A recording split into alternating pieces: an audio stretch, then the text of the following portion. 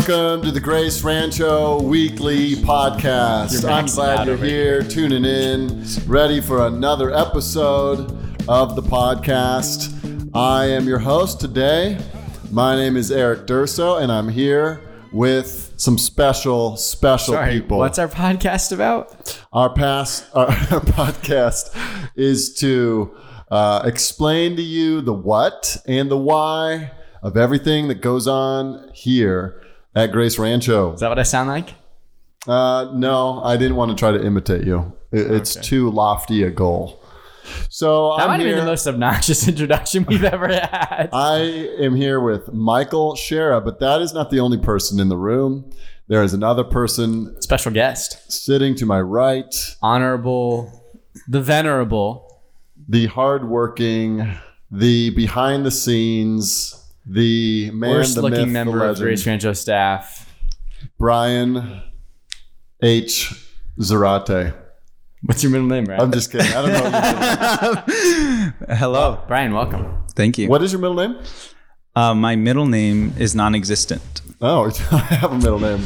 Sorry. I don't have a middle name. Okay. Source subject. That's fail number one for hosting this podcast. All right. Well, we're going to talk about, and the reason we have Brian today with us is because we're going to talk about seminary and theological education in general. And we're going to talk to two young men who are in the thick of it right now. Brian, what year are you at seminary? I am in my second year. I'm finishing up my second year. So how many units are you taking? This semester, I am taking 14 units. For those of you who don't know, 14 units is a lot of units. 6 classes? At seminary. That's a workload. That's 5 classes? 6 classes? 6 classes, I believe. Yes. Little units, big work. And Michael, you're taking more than 14, right? Yeah, I'm taking much more than 14. I'm taking 6. Oh yeah. Which is the best amount of units to take in seminary. Yeah, how many years have you been in? You've been now. I'm in my 4th year. In your 4th year. Finishing up my 4th year. It took me more than 4 years. It's going to take me 6 years. It took me 6 years. I tell people I'm on the Eric Durso plan. Yeah, it's a good plan. I actually think it's good to go at a good pace where you can actually absorb the stuff because there's a lot of work to do. And if you rush through it, you'll miss a lot. All right. So I think we want our church members to be able to support you guys, be able to pray for you guys, be able to assist you in going through seminary and support and encourage you and all that. So let them get a little snippet of the seminarian life. Like, what is different about seminary, maybe than even college, maybe than even high school, that makes it unique, makes it challenging, makes it good, whatever. Help someone understand a little bit what it's like to go through seminary. Michael, go ahead. Oh, I looked at Brian and then he had to say it was my turn. What makes seminary different? Is that what you're saying? No, I'm saying like help someone understand what it's like to be in seminary. They don't know the late nights. They don't know the homework assignments. They don't know the loads of books you got to read, the papers you got to write. It's way more reading than my undergrad. My undergrad was in business marketing. And we did reading and I took accounting classes and we had to do finance and all that stuff. It's much more time consuming than anything I did in my undergrad. There are more complex undergrads and I'm sure they spend lots of times on things. But when I was full time, it was like, you don't breathe is what it feels like. It's just constant reading, constant learning a new language. And just like trying to cram things in your brain and hope that you remember them. Yeah. And it feels that way now because my schedule shifted. I'm doing less units, but life is busier. And so 2 kids will add a little bit. You kind of just try to get done what you can as best as you can is kind of how it feels like. And some professor would probably be disappointed in me in saying that because they'd say, you got to do the absolute best all the time. And I'd say, yes. The absolute best with the time I have. And with all the other responsibilities God has given you. Yeah. Like being a good it just feels busy, but school's busy if you're working and you're doing other things as well. So okay, Brian, you don't have any kids and newly married and in the midst of seminary. How many hours a week you spending on homework and stuff? I think I'm spending definitely much less now married, Yeah, but I think that's a good thing. I think that's a good thing, right? I agree. I definitely used to I could spend probably like more than 8 hours a day when I was at home working part-time or full-time. There still was more time to just read all And day. that 8 hours is doing what kinds of work? Mostly reading. Yeah. Yep. Mostly reading. And then even if you have to write a paper, you still have to read for that. So it's like double the reading when you have a big paper that week or you have a big paper coming up. And then you usually have multiple papers Brian, due around the what's same week. the latest you've ever stayed up trying to get seminary work done? Not too late, like 2 a.m. Not too late, 2 a.m. Yeah, I'd say 2 or 3. I can't stay. That, to me, that's like 2 or 3, and I definitely way too late. 2 or 3, and I definitely conked at some point. I feel like the people listening, though, most people are like probably can stay up to like 2, 3, like doing But like working. if you stay up doing till other 2 or stuff. 3 and you have to leave before 6 a.m. to get to seminary, it's not a good thing. No, that's right. That's true. It's a death cycle. Yeah. If you do that. If you so you keep that up shouldn't too so long. you shouldn't do that. Okay, so it's a lot of reading, it's a lot of work, it's sometimes late nights. But okay, so you're putting yourself through this kind of difficult season of life, and it will go on this way for a number of years, with obviously some breaks, here and there. Why? Why do you want to do this? Why do you want to subject yourself to this kind of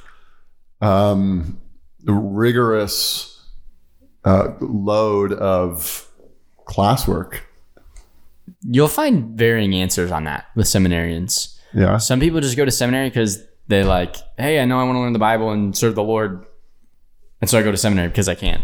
Some people say, I want to be a professor someday, and this is a stepping stone so that I'm going to go get a PhD or something like that. Yep. Most guys, and this would be my answer, is we want to go into the pastorate and we want to serve the church, Christ Church, Lord willing, vocationally as pastor, elder somewhere someday. And we want to be trained to be able to do that. It's not necessary to go to seminary. You can be a faithful pastor and not go to seminary. But seminary gives you a lot of the tools to be able to pastor well. Not always the practical ones, but at a minimum, tools that you can have in your belt that translate to practical Seminary things. gives you the tools to be able to pastor well. Yeah. To be able to... Give me what are some of those tools? So the master seminary focuses big time on preaching. So we're learning languages, we're learning how to parse verbs, we're learning how to look at the original language, and hopefully looking at it by ourselves, understanding the intent of the author, get a little bit more clarity than if we're just looking at the English. And then we're learning, okay, how do I take all the information I've got now and how do I craft a sermon? How do I get an outline? With the goal of, I want to say what the Bible says, right? And so, and then how can I practice preaching? How can I, what parts of a sermon are helpful? Should it all just be information? Should it be application? Should I have illustrations? So there's Sounds like you're taking a preaching class. I right am now. currently, right? So I'm thinking about that a lot. But there's also counseling classes you'll take, church history classes you'll take, general theology classes that you take, all trying to round out how you see the Bible and where the church fits in redemptive history, and hopefully how you should pastor faithfully is kind of the goal. Brian, what can you get out of seminary that you can't get out of being deeply involved in your local church? I think this is a trick question. It's not intended to be. I think that if I could just evaluate kind of what I've been learning over the past years in seminary and in the local church, because I started seminary right when I got to Grace Rancho. Yeah. Which was only a year and a half ago. Maybe going on 2 years now. But Yeah. I think that a lot of that what is encouraging from being at Grace Rancho is that a lot of things line up, and that more technical things like what Michael was talking about. Like if you want to focus in on being accurate, if you want to be more diligent about knowing the ins and outs of preaching or counseling and stuff like that, I think it's good to go to seminary and get a little bit more familiar with those things. But from what I've noticed, I think that a lot of the hands-on practical ministry things are hard to get from seminary. Yeah. And that is what kind of helps them both. I think it would be very hard to be in seminary without being in a local church. So I would hold them just as valuable. And I think you've said this before. You wouldn't hold them just as valuable. Like seminary is just as valuable as right. Not in that sense, but in a sense of, if we were to talk about which one's more important, obviously the local church is more important. If I had to choose between, do I get trained at the church or do I get trained seminary? If you had to make that choice, yeah. Right. But what I was getting at is it's been so helpful to have both and see how they both have they should have a relationship within the context of a local church, which I don't think might answer your question, but in a sense. Yeah. Seminary can make a bad pastor. Like if you could go to seminary and you could end up like the worst pastor in the world afterwards because it's all in your head. Well, seminary it's not in your heart, and you don't. Nothing. Yeah, and you have no idea what it looks like to actually be in a local church. And what Brian was hitting at, and what we've said is that seminary can be a really nice tool, but it's not the local church. The church is the bride of Christ. It has been given the promise of God. No seminary has been given that promise. Yep. The church will be triumphant. The church will not be stopped by the gates of hell. The church will continue to advance. So there's all these reasons why, like, the church is God's plan A, but the church can be served well by a good seminary. And that should be the goal of a good seminary. Yeah, a good seminary should be church focused and should be aimed at strengthening pastors and leaders in the church by providing services and resources that, pastors busy shepherding the flock wouldn't be able to get. The typical pastor won't be able to do the hours and hours of study and research to unpack all the depths of theology all the time. That's why a seminary can be really helpful, where a gifted man can study doctrine full time and then teach it to pastors so they can benefit from the labors of a theologian. Like a good theologian is trying to help the church and its leaders. I'm confident that if I didn't go to seminary and I was just here, over time, I could learn all that I learned at seminary, or I have learned, or I will end up learning in the next few years. But it would take a lot longer, and it would take a lot of your time. Well, I'd be reading books, and I'd be like, Eric, this, and we'd end up spending a whole day talking on something. Whereas I could have spent a week in class going over the same thing and having my professor lay it out clearly, right? Some minute thing that he wants us to focus on, or this or that. It's really helpful to fill in all the gaps. Yeah, I don't know if I would have been able to develop an understanding of the languages, Greek and Hebrew. Oh yeah, not that part. Church history, and even some counseling things. I think having the ones there who have really built a reservoir, specialize there, the specialists, and then we learn from there and soak in it for a while. It can be incredibly helpful. Not necessary for a pastor, but certainly helpful in preparing you to deal with all the different theological issues and think through, be helped to think through issues by men who have been thinking it through for a long time. So it can be very valuable, but we wouldn't say that it's necessary. Paul didn't go to seminary. He didn't. Although he was taught by Jesus in private, so that would have been pretty good too. And he learned a lot of stuff as a Pharisee and growing up as a Jewish boy. Yeah. How should your fellow church members be praying for you as you take on all this work?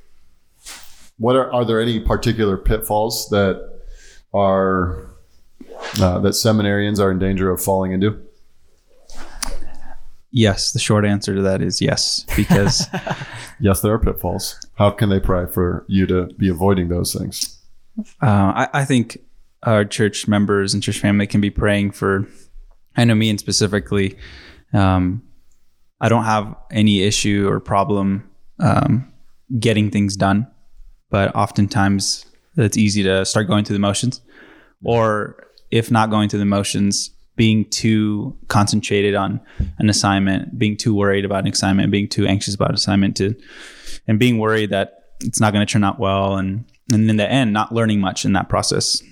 And then the last extreme would be to be prideful about what I'm learning, to feel like I have this big head of knowledge, and then that causes conversations to be one-sided, and it causes me to be constantly thinking about what I know and sitting in under a lesson or a sermon being like, oh, that's wrong. Like, I think those are all tendencies that a lot of people struggle with. And I think that's something that I can tend to do. Yeah. So I think for the most important part, I think it would be that people could be praying for me to mature in the sense of knowing when to speak or knowing when not to speak. I think that's something that I would appreciate, and I think is very common in seminary students. I think that's one of the reasons why it is so important, we've already mentioned it, to be involved in a local church while you're going through, because dealing with real people keeps you humble. Because you realize getting a book full of doctrine into your brain doesn't necessarily mean you love anyone or you can actually help anyone. But when you're forced, and I went through this experience when I was in seminary, you're learning all these glorious, weighty, lofty theological concepts, and then you got to go teach a group of wily junior hires. And that'll humble you pretty quick, because they don't really care much about what you just learned in class. They don't care for your term that you just learned and you're going to spit out at them that's 7 syllables. But you genuinely want to help them. So you gotta really think through, how do I reach the heart of a person? Yep. And so being involved in the lives of people in the local church is a critical thing. So that's good, Brian. Anything to add up to that, Michael? Humility, I think, is what Brian's touching on. Just it could be easy to leave seminary with a big head, it'd be easy for a lot of guys for that to happen and to forget about people and just be so focused on yourself because you're learning all these things. I always ask people to just time management and prioritization. There's lots of little things to do and homework to do, and it can be really easy, for me at least, to be thinking about school when I'm trying to do something else and be thinking about something else when I'm trying to do school, because it just adds another layer of things in life. And so learning how to focus when you need to focus on those things is important. And so I just always say, hey, pray that I would prioritize all the work I have to do well so that I'd be able to do all of life faithfully, and not just be really good at my schoolwork or really good at something else, you know? Mm-hmm. So your professors give you guys all kind of books to read, assignments to do, but I give you guys stuff to do too. So you guys come here and you got different tasks that you're responsible for, and you teach the youth group regularly, Michael, and Brian, now you're starting to teach the youth group too. Michael taught last Sunday night. He studied James, so that's more work, that's more study. Brian will be teaching up in a couple weeks. A few verses in James, taking the next slot there, giving these guys opportunities to put all this wisdom and knowledge they've gained from seminary into a devotional. I don't know how Brian can squeeze all that wisdom into a 12-minute sermon. That's the goal. Spill out all your guts, all your brain when you teach, right? It's so they got a lot on their plates, and we want them. One of the things we prize here at Grace Rancho, and we want you to always think about, always pray for, is be raising up more leaders, more teachers, more preachers, more men that rightly handle the word of truth.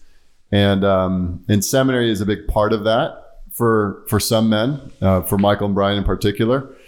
And we want seminary to be a good season of life that really does end up preparing them. And so we want you to encourage and pray for them and uphold them, remember them, encourage in every way you can during the season for them.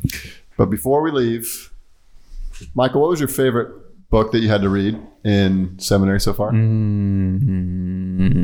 That's a good question. Okay, while you're thinking about that, Brian, what's your favorite really class that you have right now that you're enjoying most? I can take that. Favorite class? I think it would have to be a class called Genesis 37 through 50. Oh, really? Yes. I didn't know you were taking that class. Is that all? Is that really just the title? Did you take Genesis 1 through 36, or did you just skip those verses? We skipped. Those aren't important. No, that's my favorite class. mainly because it requires a lot of like memorization and a lot of time reading and figuring out what's going on. But my favorite part is when we get to just sit down and my professor's doing his like PhD in this area of the Old Testament. So Who's your professor? his name is Paul Twiss, and he's currently finishing up his PhD. So there comes a moment in the class where we just sit there and we just listen to him. Like he's not even teaching us anything like Hebrew verbs or anything complicated. He's just like giving us a bunch of like insight into just that studies. Yeah, and just that portion and that narrative. And I'm just taking down a bunch of notes and trying to remember it. And Are you writing those notes in your Bible? yes, I write in my okay. Bible. Michael would never I'm a do big such a advocate thing. for that. I started writing my Bible this All year. right, good for you. Okay, what's your favorite book from seminary? There's so many, and many of them I've forgotten the title because I read them, but I might not always remember the title of the book. We read a lot of good ones. There's really good ones you read in your pastoral ministry class. Yes. Like the Christian ministry. There's even a fiction book that you're assigned that's really helpful. But the two books I go back to the most is what I'll list. One is a Psalms commentary that was recommended to me by my professor. And then another one is a Hebrew grammar. You got to say who the Psalms commentary is by. It's by Alan Ross. Okay. Alan P. Ross. It's just a really, really great Psalms commentary. And I love it. And so I use it a lot. And then also there's this little Hebrew book. And this sounds nerdy. I'm like not nerdy. The books I probably... Wait, your two favorite books are a I said commentary the books I and a liked the Hebrew most. book. The books I liked the most in seminary were not these books, but I use these books the most. So they're the most useful ones. And so I have an It's a clever affection way to for dodge them. the question. Arnold and Choi's... Are you serious? Wow. A guide to Hebrew grammar and syntax. Because it's such an useful tool if you're... I had that book. I have it.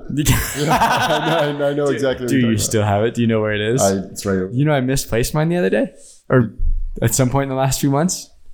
I think Brian took it. No, you guys have the 3rd edition. I have the 4th I edition. have the pink one. Wow. Yeah. So it's a favorite book. There's just so many we read. Yeah, you really got to look at like the council. Really good book. Really good book. He Will Reign Forever by Dr. Vlock. Yeah, sounds good. That's just a wonderful, wonderful book that lays out the storyline of Scripture. I really like that book. Well, thank you guys. Thanks for sharing what's going on in seminary, how we can pray for you. Michael is bullying us into going for a run right now. And so we're going to finish up the workday with a run at Heritage Park across the street from the church in the pouring rain. I bully no one. And hopefully that means we'll be more fit. We love you guys. We hope to... Fit for the ministry. We'll be signing out. Glad you're able to listen. Bye-bye. Peace.